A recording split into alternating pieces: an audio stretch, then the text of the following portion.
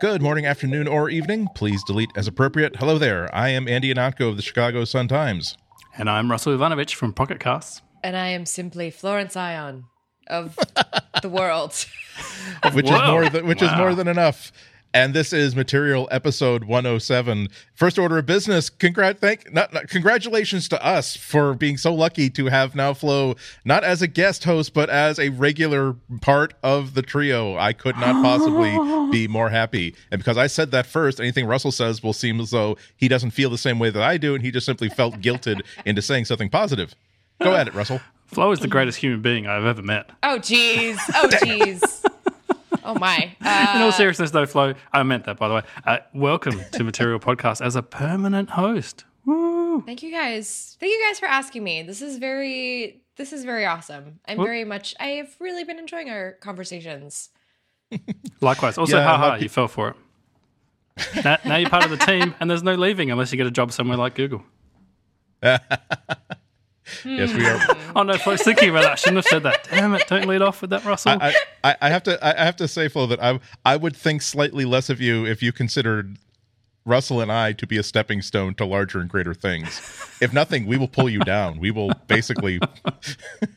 We'll still be in good company, okay? Exactly. We have been, as some of you on Twitter have noted, we have been having a great time these past few weeks. So I'm glad that we get to continue to have that great time as a trio indefinitely. Now, speaking of fun, I keep meaning to bring this up. Now, we've been talking about how Google Photos has been rolling out that feature where it will try to surface photos that maybe your friends would like to see as well, and sort of recommend, hey, your friends here are in this picture too, or other people who are at this party, do you want them to see it as well? And so I saw this for the very first time in action a couple of weeks ago in my own Google Photos archive, and it's. Like, have you ever had like a niece or nephew or a child that you can tell they really, really want to help, and the fact that they decided to like paint a piece of furniture with mommy's nail polish because it would look more pretty? It's like there are limits to how much you want to yell at the kid because you know that they had the right idea. Their intentions were right there. That's exactly how I felt about this feature, because I see this these pictures of I take a lot of pictures inside the Boston Public Library. It's if you're ever in Boston, such a beautiful place filled with art, filled with sculptures, filled with paintings, just as part of the decoration. And it's also a good place for me to test out like new phones whenever I want to check out the cameras. And so it said, hey, I noticed that you were at the Boston Public Library with all of these people that are in so many of your other photos. Do you think they would like to see them as well? And I was like, I don't recognize these people. So I click on the little little person icons, and it was, let's see, the face from the Venus de Medici, the face from the you guys hang out a lot. a face from the bronze sculpture called Bacchante and Infant Fawn. Basically, every time I'd taken a picture of a sculpture of a human face, it had thought that this was a person because it registers as like human face potential, and it's a different. So, wow, do you know that Bacchante and Infant Fawn? She was in the Boston Public Library too. Maybe she would like to see it. And I'm like, I bet she would, especially in her current form as a inert bronze sculpture. I would love to see her enjoy these pictures. I can't believe you didn't share the photo with her, Andy. That's just mean. I have exactly the same thing, except Google Photos has tagged Thomas the Tank Engine in my collection. So every single time... Oh my gosh, that's adorable. No, introduce us. I can't believe you know when you don't introduce us. To the Ringo Starr version or a later version? We'll have to figure that out. But Ringo Starr. Ringo Starr? Okay, that was easy. I agree.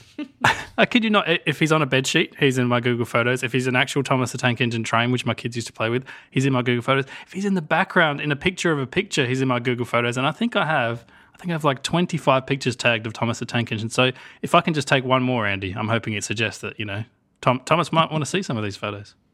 This is making me really giggle, just the idea of like Thomas the Tank Engine being this sentient, just ever-present being in your children's lives. And, it's making me really sad because I feel like this is a metaphor for how our imagination disappears into the ether. Oh, wow.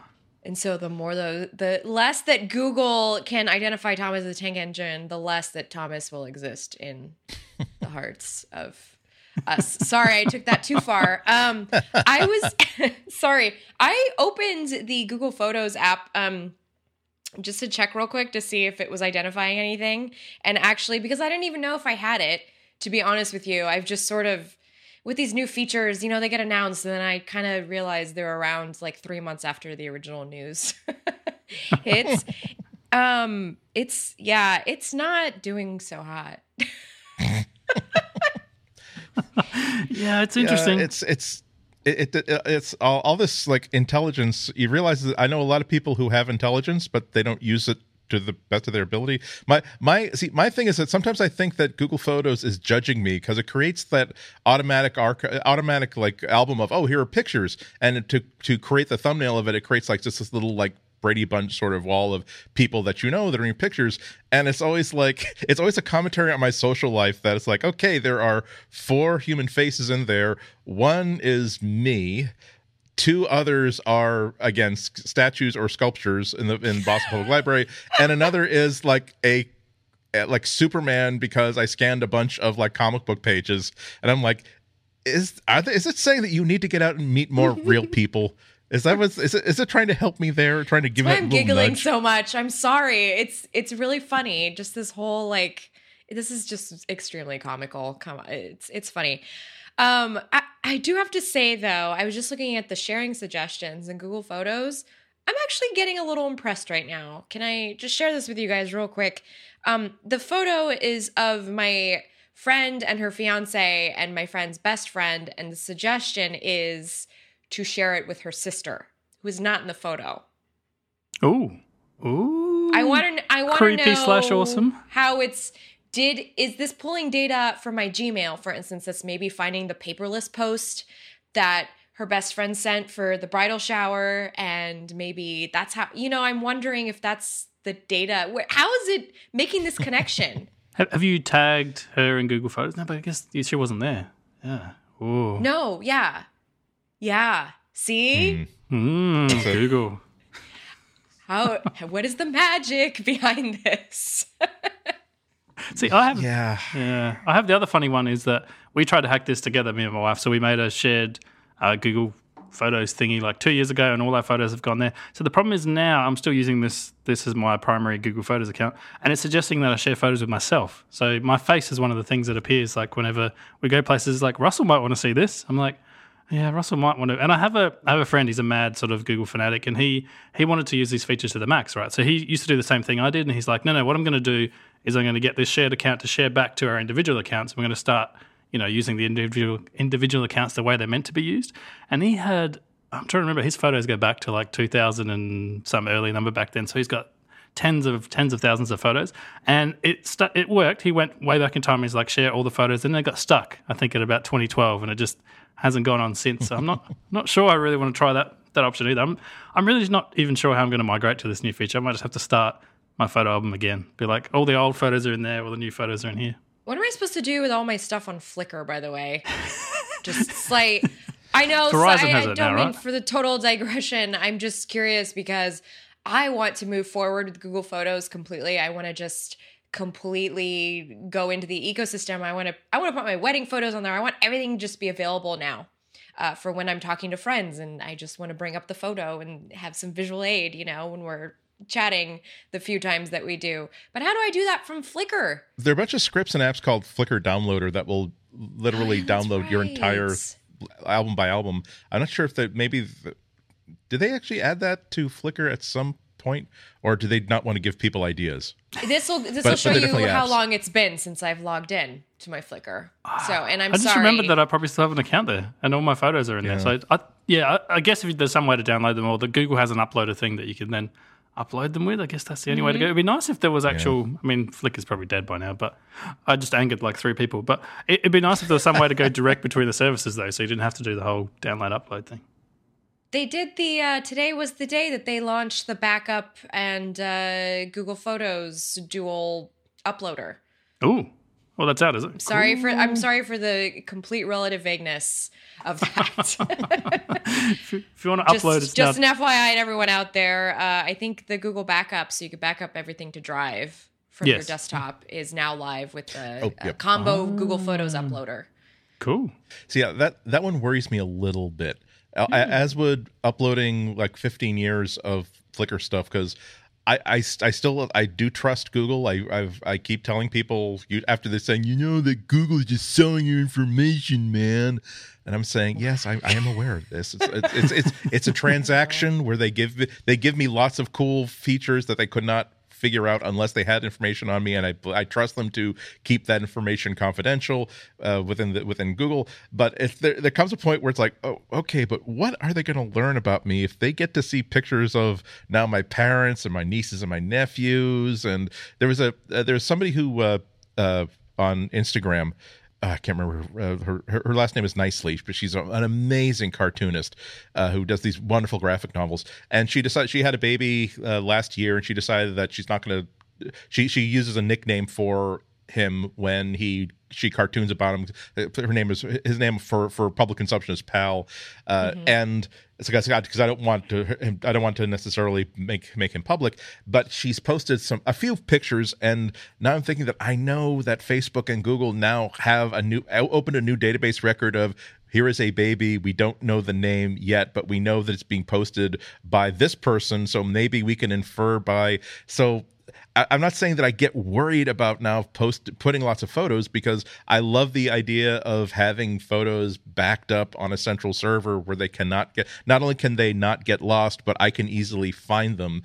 I still remember the time when a friend of mine was making a documentary, and he wanted as many pictures as I had from an event we attended like 11 years ago, and I knew I had plenty of them, but I have to thank him for that, because that was the most deep cleaning I've ever given my house ever, to find every hard drive, every CDR, including the first ones that still had like the Apple logo on them, and they were like $20 a piece, and every piece of data I possibly had to find, and I still didn't find like the originals, but I did find copies of them. And now it's like all I got to do is go into Google Photos, do a search for pictures of Steve where he kind of has a beard but will maybe shave it off soon, and boop, there it is from JPL 2004. So I'm worried about how much information we're giving away by uploading so many photos, and maybe it's too late, so maybe I should just wallow in it at this point. I mean, how did Google figure out that I should send a photo of my friend to her sister, who wasn't even there? It's machine learning. It's learning things about us. It is. That's for sure. Speaking of learning, check this out. I'm swiping left, I think, and I'm getting Google Now. Hey, on my Galaxy S8.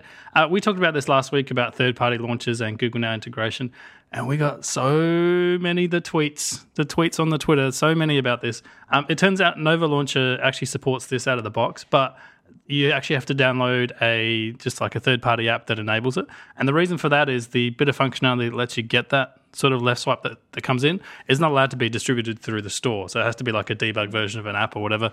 Super technical nonsense stuff, but all I have to say, it was super easy. I installed this. Nova Launcher recognized it instantly. I just pressed the home button, and now I'm swiping left for the Google Nows. It's the future. So thanks to everyone that sent that in. We'll put a link in the show notes for anyone that's interested in that. How easy is it to do that for, I don't know, a noob? It's really easy. You just press one button. We'll link to the article. I think it's on. I'm hovering over a link here. Android Police. It's just one APK download, and I should say you should probably not download every single APK you see on the internet. They can contain anything and everything, but this one comes from a reputable source. It just installs onto your phone. It's one click. You say, "Yep, I want to install it." Samsung has a cool security feature as well, where in Android, if you want to install like apps that aren't from the store, you have to tick a checkbox in settings. You have to say, I know it's dangerous, I know whatever, I'm just going to turn this on forever. Samsung has a nice feature where when you go to install it, they're like, do you want to turn this on just for this one app? I'm like, yes I do. Good on you, Samsung. Like, that is really nice. It's one of the rare things that I'm like, Samsung did something right. Well done. Pat them on the head. Well done, Samsung. Well, it's the little things. But no, it's super easy. And after that, you literally just press the home button and Nova Launcher seems to pick it up instantly. It detects that it's installed, or they talk to each other, or something happens. I probably should know what happens. I'm a developer, but I have no idea what happens. Just the magic of the apps. The apps get together. They're friends now. And I have swiped to Google Home and I love it. It's great. So can you guys tell me what feedback is like here at the Material Podcast? I hear we have some feedback. Oh, it's all pod. Oh, there you go. It's all positive. In all seriousness, Flo, we got a lot of feedback. Nice transition, though. That was a very. It was such a smooth transition that I didn't pick up on it right away, and I'm gonna have to be more. I apologize for that. That was a very good transition. Come on, Andy. Thank you, Andy. Good to be on there again. We got a lot of feedback about Flo. Everybody loves the Flo. That's what I got from that. Yay! But also, we got a lot of feedback about our Android Wear thing we talked about as well. So we talked about Google Keep no longer being hooked up to Google Home, which means your shopping list no longer goes in there, which means you can't take stuff off in your Android Wear watch. A few listeners pointed out that you can still ask the Google Assistant on your watch to say, show me my shopping list, and it will dutifully show you your entire shopping list, but huge downside, you can't actually tick stuff off. So you can see the list. I suppose that's better than nothing, but you can't actually interact with the list. So if you're like, I got the butter, they're like, Google's like, I don't care if you got the butter, like keep scrolling. Hope you like scrolling. So how does anybody at home know that you got the butter? Exactly. Since time immemorial, I still remember like the very first ads for like the Apple II Plus or the Apple IIe, all the magazine ads. The only two things you could do with a home computer was put up some sort of really clumsy bar graph that represented something to the user and sort your shopping list. That's all people wanted to do with their $2,000 home computer, sort their shopping list. And if we're now in 2017 and there's a way to screw up even that, I can't help but think that that's an amazing step backwards. I'm still taking the whiteboard to the grocery store, so I'm not really the demographic for this. I still love that mental model of you wheeling a giant whiteboard through the shopping center. I just wish that like a Google Home and the Google Assistant had either some sort of a parity between them, or they have an awareness when both of them are in the same room together. Because I have a Google Home like in the bedroom now. I keep moving it from the office to the bedroom depending on where I want it, and I know that if I want to like remind myself of something, I know that I have to the first step is to reach over to Google Home, turn off the microphone, and then say, okay, Guillermo, remind me tomorrow at 4 p.m. about this, because the phone is going to say, okay. Whereas the home is going to say, I'm sorry, I don't know how to do reminders just yet. It's not as though the Google Assistant on my phone can't hear him saying that and then just say back, it's okay, Google Home, I got this. And that would actually be kind of adorable. I do that though. I reply to it anyway. I just go, okay, you didn't need to interrupt. Like nobody asked you anything. I was just talking to myself. And I have to say, by the way, I put the Google Home in our bedroom, and I was a little creeped out by having an always on listening thing. Like I appreciate the utility of it when it is needed, but it is kind of creepy having an always on listening thing, especially in the most private part of the house. Especially if you sleep talk. You never know what you're going to be telling Google in your sleep. You could be giving them all sorts of private information. In fact, it's true. Maybe that's how they found out about that person that wasn't in your photos. You're like, okay, Google. They were listening to me talk. It's a narrative I was having in my subconscious, apparently. I don't know. I think it is a good device for lulling yourself to sleep. Well, I'll tell you one thing you could do to make it less creepy, because I thought it would be really cute to like get those googly eyes at the craft store and like glue a pair of them. And boy, that was a bad mistake, especially because they're the glow in the dark kind. And so like late at night, it's like, oh boy, that was not a pleasant evening. It was like that scene in Poltergeist where the little boy like is looking at the clown puppet like in the corner and has to throw the coat over it. It was the whole thing.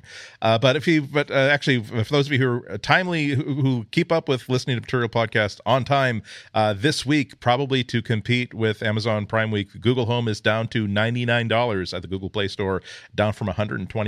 So if you don't have one and you've been, after hearing us talk about how creepy it is to have an active microphone inside the bedroom at all times, you can't wait to rush out and get one. Or this is another thing that people who are fans of the $350 Apple HomePod maybe are not aware of. It's kind of cool to have more than one, so that you're just used to being in the house and always. I've got like one downstairs, one upstairs, so that I can always bark out reminders. So it's a good opportunity. Maybe buy a second one if you couldn't spare it for $130, maybe for $99. So that's just something to think about. I just wish that I could have some worries taken off my mind so I could have more time to think about things like this. Don't you agree, Russell? I agree, Andy. What if you had to manage a whole bunch of servers by yourself? That sounds like a real drag. I don't have enough bandwidth for that. It's just so far above my capabilities as a poor mammal on this planet. Well, just Andy, trying to get by. I can't believe we've done this again. We've got a sponsor that solves your exact need, Andy, and it is a returning sponsor as well. Linode. Linode gets you set up in seconds with their fast, powerful hosting. Their tools are easy to understand, and they let you choose your resources and Linux distro, giving you the power and flexibility you need. And Linode plans, Andy, start at just $5 a month for a Linux server with 1 gigabyte of RAM in the Linode cloud. So we're talking an actual data center here. You've got native SSD storage, so super fast, storage, access to a 40 gigabit network. I guarantee you're not getting that in your house. Intel E5 processors, which are the fastest in the cloud market. 9 data centers around the world, so you can choose, what's closest to the customers that you want to serve, so they can get the lowest latency. An API, developers love API. You can develop custom apps and sort of interact with it. Super simple scaling. You just go in there, you click a few buttons, you make your server bigger, you make your server smaller. It's super easy, and it's also manageable via the command line. So if you prefer to go that way, that's all in there. And they have tons of add-on stuff that they do that we use here as well. So the backups and node balancers are really cool. If you know what those two things are, you're like, yes. If you don't know, it probably doesn't matter. It's not for you. So Linode, fantastic pricing. You can get a server, like I said, 1 gigabyte of RAM, $5 a month. You can go all the way up to 16 gig of RAM for $60 a month. And across the board, Linode are now offering twice the amount of RAM you'll get anywhere else. So as a listener of this show, if you sign up at linode.com/material, you'll not only be supporting us, but you'll get $20 towards your first Linode plan. And with a 7-day money-back guarantee. So nothing to lose. Linode.com/material to learn more. Sign up and take advantage of that $20 credit. Or if you're at checkout, you can use promo code Material 2017. And we want to thank Linode so much for supporting a Material podcast. Did you guys hear this little tidbit? First of all, I just want to appreciate this Android Police headline. Samsung dishonors Cookie Monster, dishonors the Sesame Street's Cookie Monster by using a cracker as the cookie emoji. What is happening? I'm looking at this tweet, and I guess it's being viewed through the Galaxy S8, and it looks like instead of looking like a chocolate chip cookie, which is what the Cookie Monster likes to eat, it's a boring saltine, which I like saltines, by the way. I do enjoy a good plain saltine, maybe a little jam in a saltine. Sometimes I'll do a cheese on a saltine, but that's not a chocolate chip cookie. And that's where not did this Cookie tweet come Monsters. I'm sorry? Where did this tweet come from? This tweet came from the official Cookie Monster account, which is, by the way, at Me Cookie Monster. So if you need to find Cookie Monster on Twitter, he is at Me Cookie Monster. And his social media game is on point. Yeah, you got to say about Cookie, he does not let his obsession get in the way of business. Well, he was celebrating World Chocolate Day, # World Chocolate Day. And, he was celebrating with chocolate chip cookies. But if you're looking at it on the Galaxy S8, it's saltines. So I'm thinking Cookie Monster in the Samsung land maybe had a little too much to drink last night. He's not feeling it. And so that's why the saltines are out for World Chocolate Day. Or maybe he had a little too many cookies and his stomach is upset and his mom said, that's better. How about have some saltines and maybe some warm ginger ale? But yeah, it's not even like a Ritz cracker. It is like you're at grandma's house and grandma doesn't have anything that grandkids would enjoy eating. It's either hard candy from last Christmas or not even the name brand like Nabisco saltines. I'm talking about like the store brand. No salt added. Saltines. Oh my gosh, the no salt added ones are the worst too. I'm really sorry to people out there who can't eat the ones with salt because that's the whole point. Why would you eat it if it's just cardboard at that point? They're called saltines. It's in the name. Yeah. Although I got to say, in Australia, they're not called saltines. We call them saladas here. Ooh, which I believe is a brand, but it's like one of those Kleenex things. It's like everybody calls it a salada. I've never heard the word saltine before. It's funny. Salada? Salada. Salada. That's a lot of A's and L's. That is also a brand of grandma tea. Really? Like, she'll either have Salada tea or Red Rose. Like they're not. It's the sort of tea that she probably steals from like where she goes out to get lunch. Grandma would never steal anything, Andy. You take that back. Grandma's on a fixed income. Totally Don't judge Actually, grandma. mine would as well. I have fun. It's got nothing to do with anything, but I have fond memories of going for walks with my grandma, and she would pass other people's houses, and she'd be like, "Ooh, that's a nice plant. It's a blah blah blah, plant name or whatever." And she'd pull out a pair of secateurs, which she just happened to have in her pocket. Snip, cuts the branch off, takes it back to her house, plants it in a garden. I'm like, "You can't do that." She's like, "I can do whatever I want." Wait a minute, your grandmother was Eastern European, right? Yes. Because my Eastern European grandmother also taught me that it's okay to borrow a rose from the neighbor's yard. It doesn't even have to be hanging on the fence. If you can reach over and get it, it's yours. If you can reach, oh no, we walked up the driveway once. No shame. No shame from Romanian grandmothers. You know what else has no shame is the new panic detection feature that everyone's bustling about on the internet. What a clever idea this is. I was reading all about this. This was XDA broke the news from this. It's a hidden feature in 7.1. Just so you have to wait for 8.0 to get this. So have you ever you're using your phone and then something bad is happening and you're just like back, stop, quick, stop. You just keep tapping the back button because you just want to, whatever's happening, I want to get out of it right now. And you're yelling at the same time. Yes. And it's like you're diving in slow motion. No. Like whether it's malware or something that's throwing up a million pop-up ads or whatever. So now there's a new panic. It's actually called the panic detection feature. So that if the OS senses that you're desperately hitting the back button, it will automatically suspend whatever you're looking at and bounce you back to home, where you can then uninstall whatever app was acting naughty. XDA actually looked at the source code. So apparently you have to press the back button 4 times in a row really fast for it to count as a panic. They describe it, I'm quoting here, quite simply, if a rogue application attempts to hijack the user's screen and prevent the user from leaving, perhaps by implementing an accessibility service to intercept all key events, Android will itself override the application to bring back the home screen. The user can then presumably uninstall the malicious application from the launcher. It's in 7.1, it's not activated. You have to, like Russell says, do the incredibly brave thing of editing an APK. There's just look for a setting that says, do you want panic mode on or do you want it off? Yes, please turn it on. Just turn a 0 into a 1 and it will turn on. So obviously this is something that Google is playing with. I have to imagine that the feature is wired up to send feedback automatically back to Google. If you way back when clicked that button, said yes, please send feedback, please send performance reports back to Google automatically to find out if people are actually using it, if it's doing any good or not. It's really whether it's turning out to be effective or not, whether it turns out to be something that they just simply activate in all future updates to the OS. I'm glad to see that Google is very visibly aware that a lot of bad people are releasing bad software, and even if you're not terribly likely to encounter it if you're just sticking to the Play Store, it happens enough that you need some creative solutions, such as when is somebody shouting no into the microphone? Yeah, perhaps that should be a Google Assistant action saying ejecting the reactor core.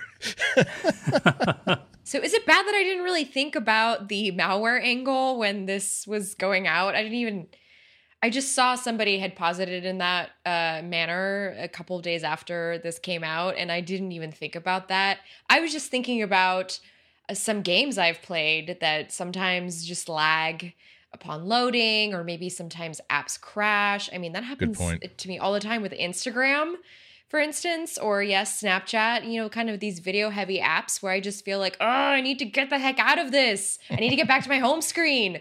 Like essentially the Android equivalent of force quitting. Yeah. Without the manual, going into the app switcher and ticking it away. Yeah, it's kind of interesting. I mean, the other interesting thing is that from Google I/O onwards, Google has really started to focus on this sort of stuff. So they released a whole suite of tools for developers that are all about here's the times when your app didn't perform properly, here's the times when your app hung, here's the time where your app did something weird. And they've started to measure things that they've never measured before. Like, for example, Andy's scrolling a list in your app, and we noticed that list stutters, or there's, some brief sort of period of hanging here, or maybe like the screen just locks up for like a few seconds. They report all that back to developers now as well, which is, I think that's a really good thing. Like, this is information that developers have found really hard to get in the past. It's like you can test your own app in ideal conditions, but the problem is most developers test it on like a super high-end phone that they run for themselves. It's really painful. We had to do this. We had to go buy like a really old Samsung phone to do some testing on. And I tell you, that's painful. When you got to use that for a week as like your primary device, you're like, oh, please get me off this phone. But it makes you fix a whole bunch of stuff. So the fact that they're really focusing on this kind of thing, and I think this back button thing is a similar thing. Like if they can start to detect, hey, users are having real problems like getting out of your app, that's a problem, and if you don't fix it, we're going to like boot you out of the store, or we're going to give you a warning or whatever. Like I'm projecting a bit forward here. They don't do any of this at the moment, but if that's the kind of stuff they start doing, that I think that's cool. Anything that makes the apps on my like phone run better, I'm all for. You know, I'm just realizing I have really taken for granted all that my phone can do. Because I was just thinking about, I don't know what it's like to struggle with a phone. I have not known that in a very long time. Maybe since the dying days of my first HTC Incredible. And that's just because I held that phone for a really long time. I think I had that phone for like 3 years, which is the longest that I'd ever had any phone. It says more about like my privilege, yes, but you know, millennial here. I've had phones for a long time. We had carrier upgrades. But anyway, yeah, I'm thinking about something here in my head about just what it would be like to maybe really live with a low-end phone, like away from a review period for a device. This sounds like a challenge, Flo. Yeah, I seem to remember someone on the Twit network, I think it was Jason Howe, switched to iOS for a month or something, and one of his co-workers switched to Android. We could have you switch to like a super like $50 listeners, phone. That was a full body shudder that you just heard from Flo. Flo uses a $50 phone for a month. I'm on board with this. Yes. All right. Well, I'll ruminate on it. Anyway, you didn't say I'm no. like sitting here thinking. We're talking, and this stuff happens. But that's absolutely true. I'm sort of we're getting close enough to the release of the next Pixel that now there are better rumors coming about the sort of thing where a large news site thinks enough of their reporting to actually commission someone to create artwork that they're not going to be sued over that clearly reflects photos that they have been shown but we're not supposed to have seen, and so I'm still weighing the idea of I mean, it's probably the new Pixel is probably going to cost the same as the old one. So if I'm budgeting for it, I'm budgeting anywhere between $700 and $900.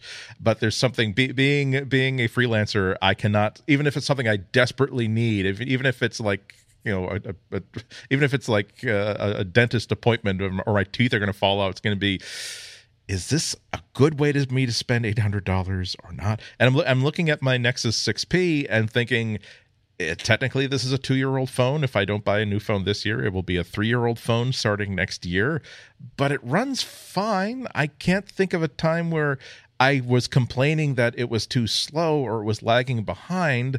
And so there is a point where you have to sort of ask yourself, how much do I want it? How much do I just want the shiny, and how much is this? I need this upgrade will solve problems and or create opportunities for me, which is usually the one question you need to ask before you lay out money for a new phone. I don't want the new Pixel. Sorry. You take that back. You take that back. The permanent hosting's cancelled. I know it's exciting and it's gonna move the needle for Google. It's gonna be great. But I love my Pixel, and because Andy was just saying you want a phone that solves a pain point. My pain point was I needed a phone that could also be like my travel camera, because we don't need to have 2 DSLRs on a trip between the two of us, or at least that's how I feel about that. We don't want both of us getting robbed.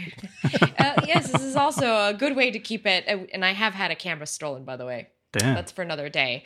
And the Pixel XL is solving those pain points for me, and I'm just so used to it, and I really like it, and I spend money on it. So I have a question for you too, and I think this is maybe what Andy was alluding to. I feel like in the PC/Mac era, about 4 years ago, it stopped mattering if you had a new computer or not. Before that, it's like if you didn't upgrade every 2 years, your computer would just yeah, like not that's right. run. And now I have computers that are from like 2013, 2014. I'm like, I don't need to upgrade them. They run fine. Like, are we starting to get in the same place with phones? Because the cameras are finally good enough. Like, you don't get a terrible camera like on every single phone. Like, the majority of them are amazing. Like, they have enough RAM. They have enough storage space. You're not stuck with like 100 meg of like download space like I was on my first Android phone, the HTC Incredible. It was so incredible because it had 130 meg total for like everything. Like, that was great. Are we starting to get to that point with phones where it's like the new phone comes out and literally all you're getting more shiny? Like, the screen bezel is smaller, like the cameras are maybe like a tiny bit better, but the previous phone takes amazing photos. Like, the new one takes amazing photos, and maybe every now and again you'll notice it did something slightly better with the sky or something. Like, is it at the point where you don't need to upgrade? I can't believe I'm saying this. Is there at the point where you don't need to upgrade every year? Well, that's particularly true of Android because it was a big deal when I switched from the iPhone to, I think it was the Samsung Galaxy S3, because it was the first one and the first edition of Android that wasn't like, again, like an adorable dog where like, oh, he's a mutt and he can't walk without bumping into a door, and he keeps chasing squirrels that aren't there. But I like what this dog represents. There's the first one that says, no, this is not a highly problematic piece of hardware running a highly problematic piece of software. And somewhere around maybe a year and a half ago, it's really hard to get an Android phone so long as you're not buying it off of the back of a van in Shenzhen. That isn't a really very, very good Android phone. And every edition of Android now has fixed all the problems that really drove you up a wall a couple years ago. So yeah, I mean, you're absolutely right. It's hard for me to find the point where I'm like, I really can't wait to upgrade my phone because whatever new phone I buy, it's going to have X. And for me, X turned out to be 4 gigs of application RAM, because I actually bought a Nexus 5X on a Black Friday sale a few years ago, and then later on when Nexus 6Ps were really, really cheap, I bought one of those. And really the difference between the difference between the 5X and the 6P was not the screen or the camera. It really was, this has 4 gigs instead of 2 gigs, and that solved whatever problems I was having switching apps, whatever problems I was having scrolling. And we talked about the Asus Zenfone 3 that I had in for review. I think we talked about that maybe a month ago, but it's like my review of it is like, this is what $350 buys you: a beautifully made phone that's fast, has a big beautiful screen, has a camera that takes super pictures. Like, maybe not as good as cameras as phones that cost twice as much, but once you start to get into, I'm going to lay out for a premium smartphone, I'm going to spend $600 and up. Wow. I a long time ago, I mentioned earlier about going to the Boston Public Library to test phones with, because that used to be the way that I would figure out how has Apple improved the iPhone camera this year, or how is Samsung catching up in this area or that other area, because it's a series of pictures that are very common tourist pictures, but I've taken these 11 exact same pictures so many times that I know what a $2,000 camera will do with it. I know what a smartphone camera can do with it. But now, boy, when those pictures get auto uploaded to Google Photos, and so I'll see the exact same pictures of Bates Hall, the beautiful like reading room, and like I cannot tell which phone took any of these pictures. And I'm not even talking about the 11 phones I tested this year. I'm talking about this year or last year or even part of the year before. I cannot tell. It's more of a difference of what the lighting was like on that day. It was overcast that day. That's why the colors are muted. It's like, it's really hard for me to review a phone now and say, wow, you should definitely spend $700 for the new iPhone or the new Samsung Galaxy. I guess this will sound like a backhanded compliment. I respect the direction that Apple seems to be going in, which is to sort of they started off trying to be the Sony of the world, making brilliant consumer electronics. I think they're moving into, particularly with their watches and their phones, we would rather be we want to be the Cartier of technology, where we are building a beautiful device that you are going to enjoy taking off of your nightstand at the beginning of the day and putting in your suit pocket or in your purse or whatever. And then when you take it out at the end of the day, like a beautiful jeweled cigarette case or a beautiful lighter, it's like it gives you pleasure that this is a beautiful object built really, really well. and the fact that it's still just a phone that will do as well as almost something you'd buy in a blister pack at the CVS pharmacy on a prepaid plan, that doesn't matter because this is a beautiful package with a ceramic body. And that's how I feel about the Really Blue Pixel. I'm still in love with my phone, guys. Yeah, exactly. I'm still so smitten with it. It's just, it fits me so well. Ugh. We could have a whole 3 shows about the identity of the smartphone and what it says about you. Because let me tell you, there's so much. I'm not sure what to take away from my identity. I buy every single shiny phone that comes out. The S8 is here right now. You love shiny things, and that's you're totally fine. Live your your life, man. Do you have magpies in the US? Or is that an Australian have- thing? Magpies? Oh, magpies? yeah, Yes. yeah. Yeah, okay. So maybe just a magpie attracted to shiny things. Does anybody in this conversation know the difference between a crow, a raven, and a magpie? Because for me, they're just big, huge, oily black birds. I do not know. I know, and there are people who can tell the difference between them, but I'm not one of them. Wait a second. Magpies are black and white, aren't they? Or do we have 2 different magpies? Is this a cultural thing? Or do I not even know what a magpie is? Which is very possible. What? Russell Google's magpie right now. I'm pretty sure that they're egg-laying creatures, yes? Correct. They fly. Check. They do not have pouches. Yeah, if they're like ravens, that means they're super smart too. There you go. Oh, yeah, They can About do getting to a problem detour. solving.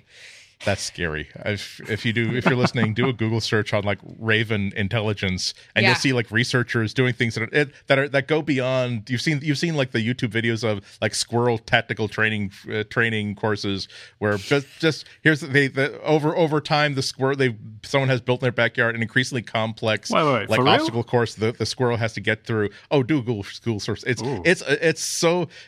I think that if ever we need to demonstrate to an alien race that the human race is wonderful and deserves to live, it's going to be there are people that for no pay, nothing but they think that this would be an interesting thing to do. Yeah. They every time the squirrel had managed to get to the nut, they would add another obstacle to the course that they have. But this is with the ravens. That's not this. It's like they will suddenly say, okay, we have for the past 3 months. We have not trained them how to open this box. We have taught them that sometimes to open a box, you need a stick. And that sometimes you need to turn something over. So we will just simply now give them random problems to solve, and they will figure out how to solve it. And that's when you're like, I used to feel good about myself that I was worried about like Planet of the Apes, that it would be apes that would take over the world. Now I'm not so sure that it's not going to be birds that are going to kick me out of my house movie. sometime. It's the birds. Yes. Yeah, it's the birds. Planet of the Avarians. I couldn't think of a cool title because birds doesn't fit nicely. Those are you're showing me pictures of the North American magpie. That is not the bird that I was thinking of. Okay, So that's this good. is Actually, I've just found out, Andy, this has nothing to do with our show, but I like the cultural differences between us. Like I like this whole like there's a huge sea between you and me. There's 16 hours. I live in the future. I love it. Our magpie is like big and tough looking, and your magpie is like a little tiny bird with blue bits. That's not a magpie. We need to consult the naming. that's how they infiltrate. You see, they're devious. They're Americans. Or it's our smog layer, also a possibility. It could be a layer of smog on the back there. Could actually be black and white, just with no other bits. No, I'm gonna do something that's potentially rude, but I'm gonna think that this is going to be a delightful example of interactive podcast participation. I'm going to okay, Google, show me pictures of North American magpies. There you go. So now if you had your phone like within earshot, if you're listening to this on speakers, now you're probably looking at the same pictures that the three of us are looking at. You see, we're all just one invented a new community kind of podcasting, participating Andy. in this. Exactly. I love it. We need to get some VC funding for this before it gets out. So before the show released, a few of us need to contact VCs and just say we've cracked this podcasting game wide open. Didn't Hungry Jack's try this? I think we covered this a few months ago when you guys don't call it Hungry Jack's, Burger King? No, we call it Burger King. Burger King? Why do you guys call it a Hungry Jack? It turns out when they came here, someone already had the name like Burger King and like registered in one place, and they're like, forget it, Hungry Jack's it is. I don't know why they went with that. Do they still give you like a paper crown when you go into Hungry Yes, Jack's? And do they come up with some sort of? So is it a Jack crown? Is it a? Yeah. I never thought about that. It's still Wouldn't a that crown. be It doesn't a mention the jester kings. bonnet or whatever the heck they're called, a jester hat? Jester bonnet. I will have one jester bonnet, please. A Burger King burger, I can take it or leave it. It's the paper crown that will give me the extra 5 points that will win. Okay, let's go to Burger King. I've never made that there's connection before, but I've realised, the crown is all about the king. You've ruined it for me now, Andy. I can never go to Hungry Jack's again. It's very patriarchal. What you gonna do? We should go back to talking about the Queen like we did last week. That was great.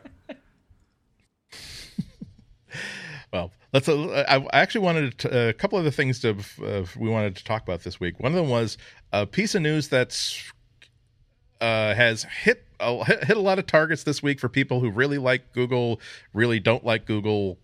Either way, it's sort of given people a lot of ammunition.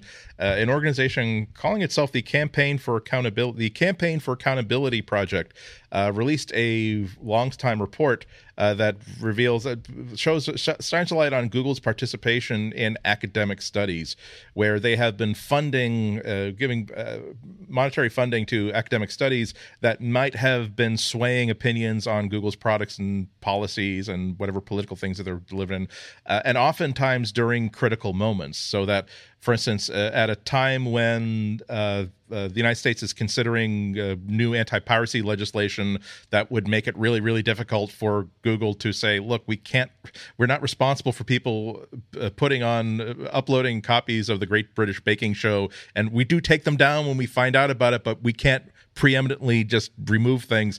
That's when they start paying for papers about how Google cannot be held responsible for the sort of stuff that get published in academic journals, antitrust issues when they're being under fire from the Fair Trade Commission, and also when they're under fire from the EU.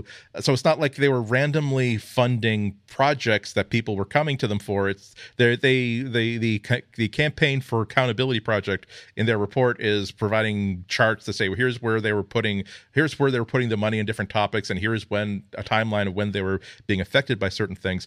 According to, I'm quoting the report here, the academic papers that they examined encompassed a wide range of policy and legal issues of critical importance to Google's bottom line, including antitrust, privacy, net neutrality, search neutrality, patents, and copyright.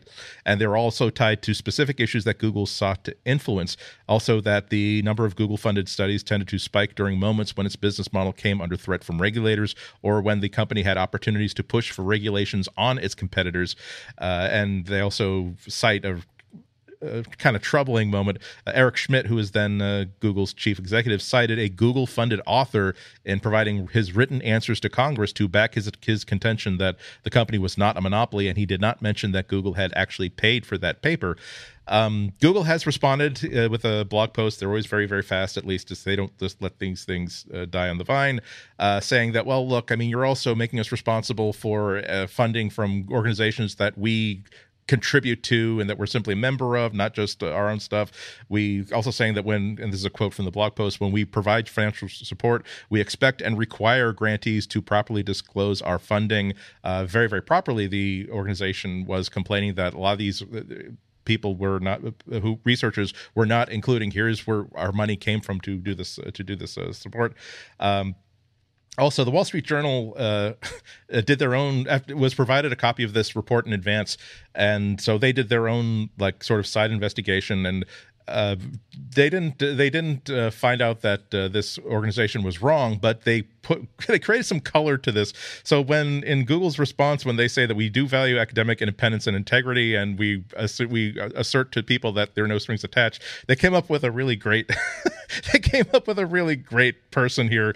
I'm quoting the Wall Street Journal article. The University of Illinois law professor Paul Hild pitched an idea on copyrights he thought would be useful to Google, and he received $18,830 to fund the work. The paper, published in 2012, didn't mention his sponsor.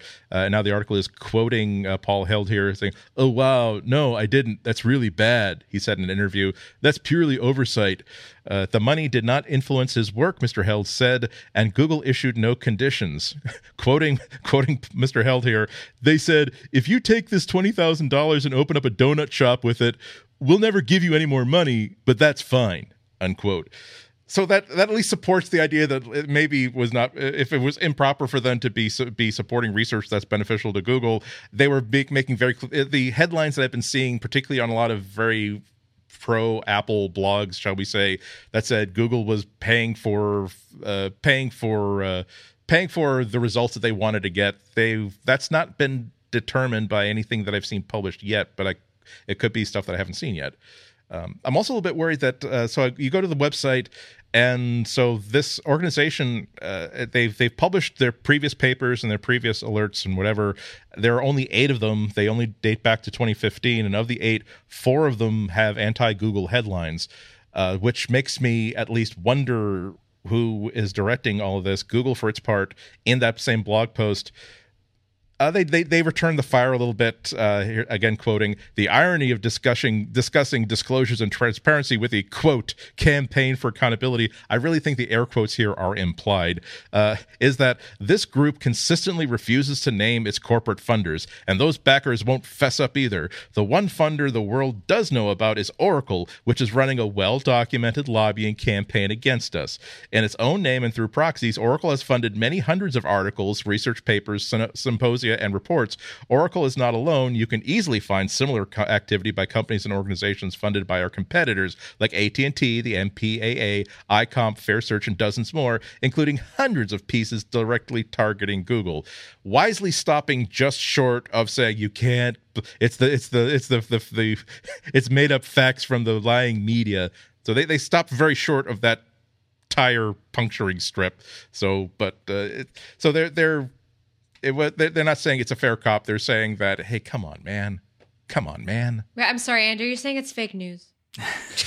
I didn't want to say it because if you say it, I believe that you let in bad spirits, and I'll have to leave the house and walk around it 3 times to clear the spirits. And there's actually a thunderstorm warning for southern New England at this point, so I don't want to have to leave the house. I am going to go turn on all of my Virgin Mary candles right after this. So I will take care of that. If you need sage, let me know. I've got some on the back burner. But I do have to say that the entire time that I was sort of imagining this whole story unfolding, I was just also thinking about, why do these organizations, or why do these scientists, why do these researchers, why do they have to go to a giant corporation and ask for money? Or why is that where their money has to come from for research that could possibly be beneficial for humanity in whatever instance? I just wonder, maybe if there were a better way, then this is not something that would be an issue. Well, are you suggesting the government should fund education institutions? That's crazy talk. I am suggesting that, because as Andy's talking, I'm thinking, I think in Russia they fund the research of wolves. They fund stuff like that, and I'm like, why do these people have to go to Google and ask for all this money? Because then that's when all these things come into play. And I mean, I appreciate that there's disclosure. As a journalist, of course, I think about that, the ethics of the things that I do on a constant basis, and as a scientist, I just imagine you just want to do your work. You just want to, you want to write that paper. You want to tell the world about something, and you're not able to do it because you can't afford to pay your bills. It's just, Yeah, not only that, but you're measured by the amount of papers that you write as well. So in that exactly university / sort of science community, it's all about how many things can you publish, how many things can get peer reviewed, how many things can you put your name next to. And you're right, you need funding to be able to do that. You need support as well. Sometimes you can get that from the government, but more often than not, it comes from a lot of private companies, and that's always a really weird relationship. I find I fall somewhere in the middle of this. A campaign that's called Campaign for Accountability and has marketing this good seems a little bit suspect to me. They've used kind of material design on their website. They're funded by who? But on the other side, I can imagine a situation where someone from Google comes to a researcher and says, hey, we think that this is a potentially interesting area for you to investigate. We have some funding in this bucket. Make your own conclusions, but here's a bucket of money if you look into this.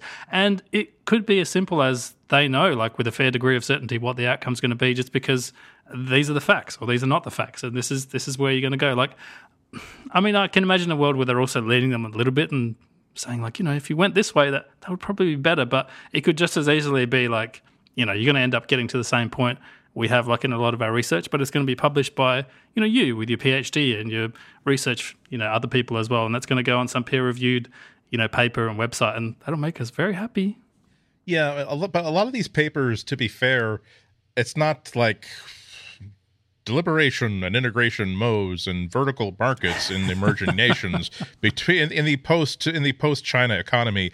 It's like I'm trying to see if I can find the actual title, but one of them was along the lines of Google, a monopoly, don't make me laugh. And I'm like, really? Is this a BuzzFeed article, or is this like an academic paper? 10 reasons why Google is not a monopoly, and like a click-through slideshow thing. Oh no, it's happening to the science community too. Is this how we're going to teach university classes from now on? Who's your favorite Brady Bunch kid? And we'll tell you why you should support Google's position on antitrust legislation in the EU. Also, you're a Jan.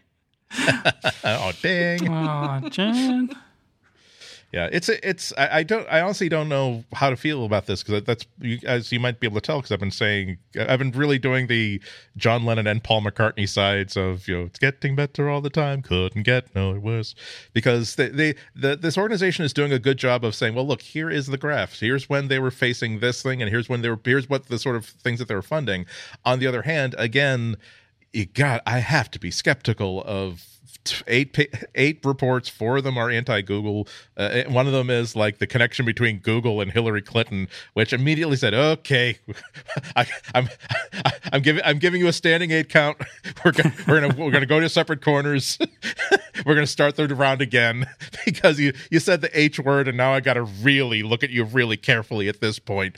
And also that Google made some good points in that they support lots and lots of different research on lots and lots of different topics.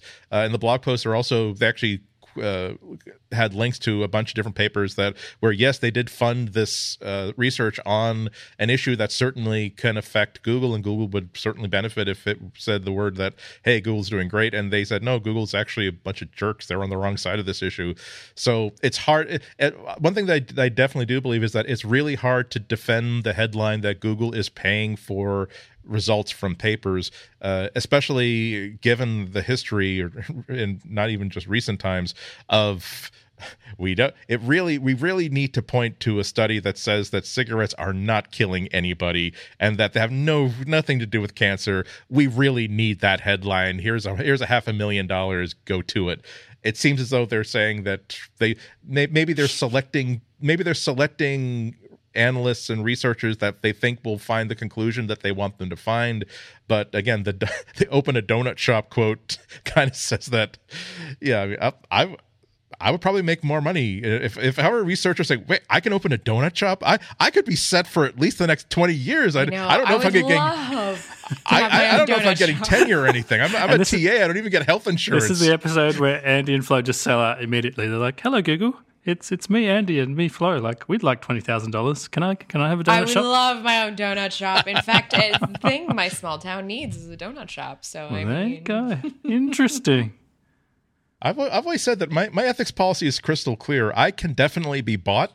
The principle, though, is that my price is so high that no one is ever going to come across it, given I don't have that kind of influence. I mean, if someone wants to completely fund my retirement in 10 years, like give me an amount of money where I can as long as I keep body and soul together for the next 10 years, I'm set for the rest of my life.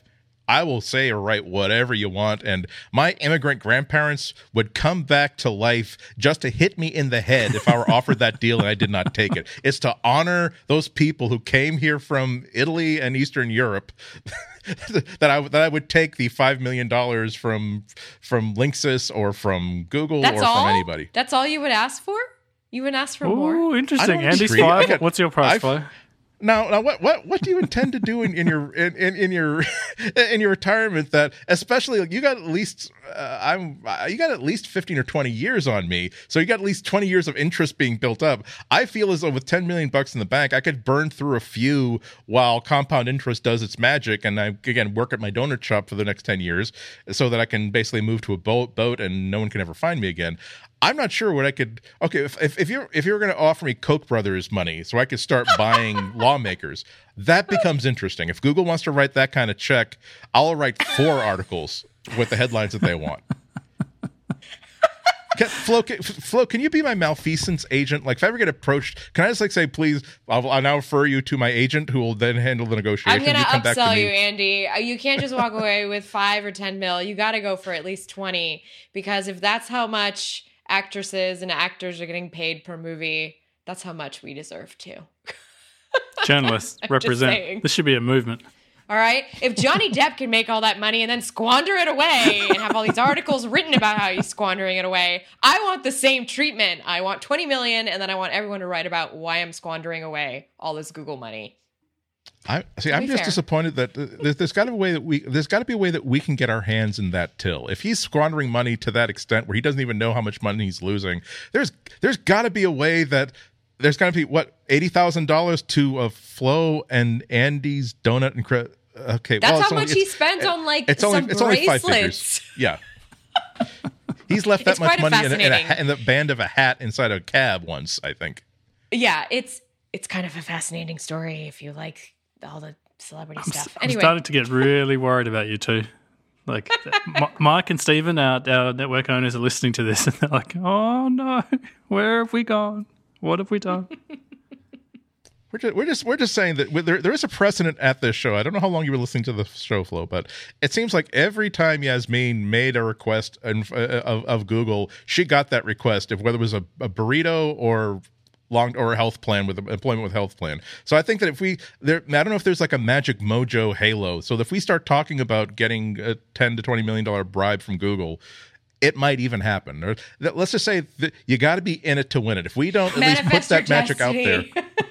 What was that? What was that book that phony baloney metaphysics book that Oprah was like, the secret? So long as we wish it hard enough, we can put that energy out there, and that energy is going to come back in the form of a big honking bribe. And both of us in our separate homes, setting up plastic waiting pools filled with $100 bills, rubbing it all over we don't want to contaminate the money, so we are in full body bathing suits, but still.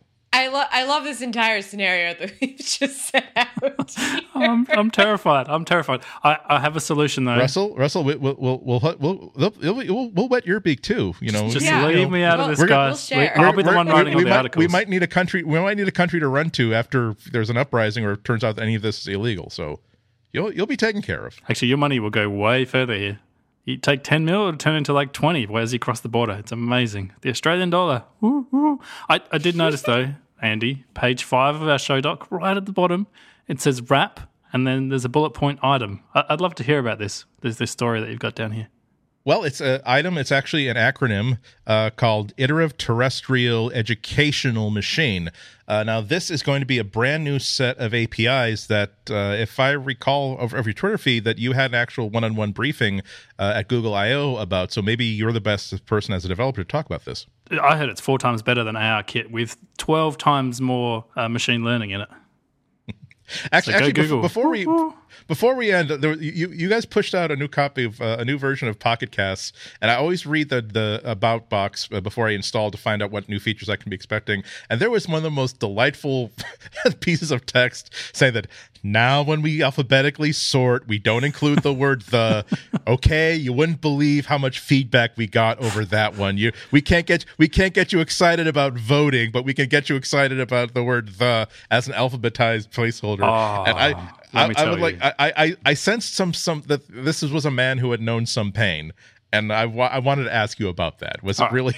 I'm going to get up on my pedestal here. I should say first of all that I'm really in a privileged position. I love the job that I have. I love the amount of people that are paid for our app. I love all our customers. They're all amazing. But the thing is, every now and again, like a lot of them will email us about the same thing, and they'll assume that they're the only people emailing us about this thing, and they'll assume that it's super trivial to implement. They're like, "Why haven't you done this, you Waldos?" And so many emails every single day. They're like, "If you could just remove the from the sorting," and each individual one is well-meaning. I don't want to like say anything bad about our customers. I'm sure every single one thinks like, "Oh, this is a cool thing that if you just add this, it'll take you 2 seconds. Everyone will be happy." And we put this off for so long. We're like, okay, we're going to have to create like another column. We're going to have to like do like lowercase, uppercase, like all this stuff that you have to do as a developer. We're going to have to build that all in. We're also going to have to roll that out to all our apps because all our apps do like similar sorting and whatever. Like it's doable, but it's not like a 5-second task like everyone was implying. And then one day we just had, we had a few hours spare. We're like, we should just do this. We get so many emails about this. We should finally do this. And I'm just so happy when you finally get to release something like that. That's maybe why I was a little bit snark in that comment box, because just so many years, so many emails, Andy, just wore me down. And eventually I'm like, here you go, have it. You know, I feel like that if you've seen the movie Gladiator, where he's like, are you not entertained? And then he throws his stuff like into the crowd. I'm like, here you go, take it. It wasn't mean-spirited. It was kind of adorable, because I thought that I could really see the, oh, God, this again. like, we spent $80 million on an artificial intelligence that will seek out specific episodes that you specifically are going to enjoy. That did not get as much feedback as the fact that that the Judge John Hodgman podcast is being sorted under T instead of J. Oh, let me tell you. And I'm waiting for the Germans to write in, because I'm wondering if we should have also done DE. I think that's the in German. Like, wondering how many languages we need to span this across before it's finally like good enough. But I haven't heard from anyone yet, so that's good. Oh my gosh. Oh my God. You think Bixby's having trouble with the English language? Just wait until you have to get all that syntax from all those other languages. Stupid other languages. It's way too long for me to introduce a super long tangent. I will simply say that I was very, very pleased with that, because I am in the midst of a very long project of finally like getting my entire music library all in one place and sorted and organized, and there are no duplicates. And right, and one of the names of my specific pain is seeing and most of my music, when I buy whole albums, it's on CD, so that I have like a uncompressed master, so I can keep, as the years go by, changing into better formats. And so every time I place that disc in the slot, and I wait for the CD DB to come up back with results that I know were like somebody at some point in the last 20 years typed this in on their own, it's like I'm about to look into the face of madness. And it's like, and when I look back, and one of the problems of doing this on CD is then you look back at your database, at your music library you've been doing over the past like 10 years, and saying, okay, how come I thought I had more than 2 Beatles albums? You realize that, okay, there's one band called The Beatles, there's one band called Beatles, there's another band called Beatles, the, and there's a fourth one that I don't even understand. There's one called John Lennon and the Beatles, because whoever was the first one to do whatever decided to say he was a John Lennon fan.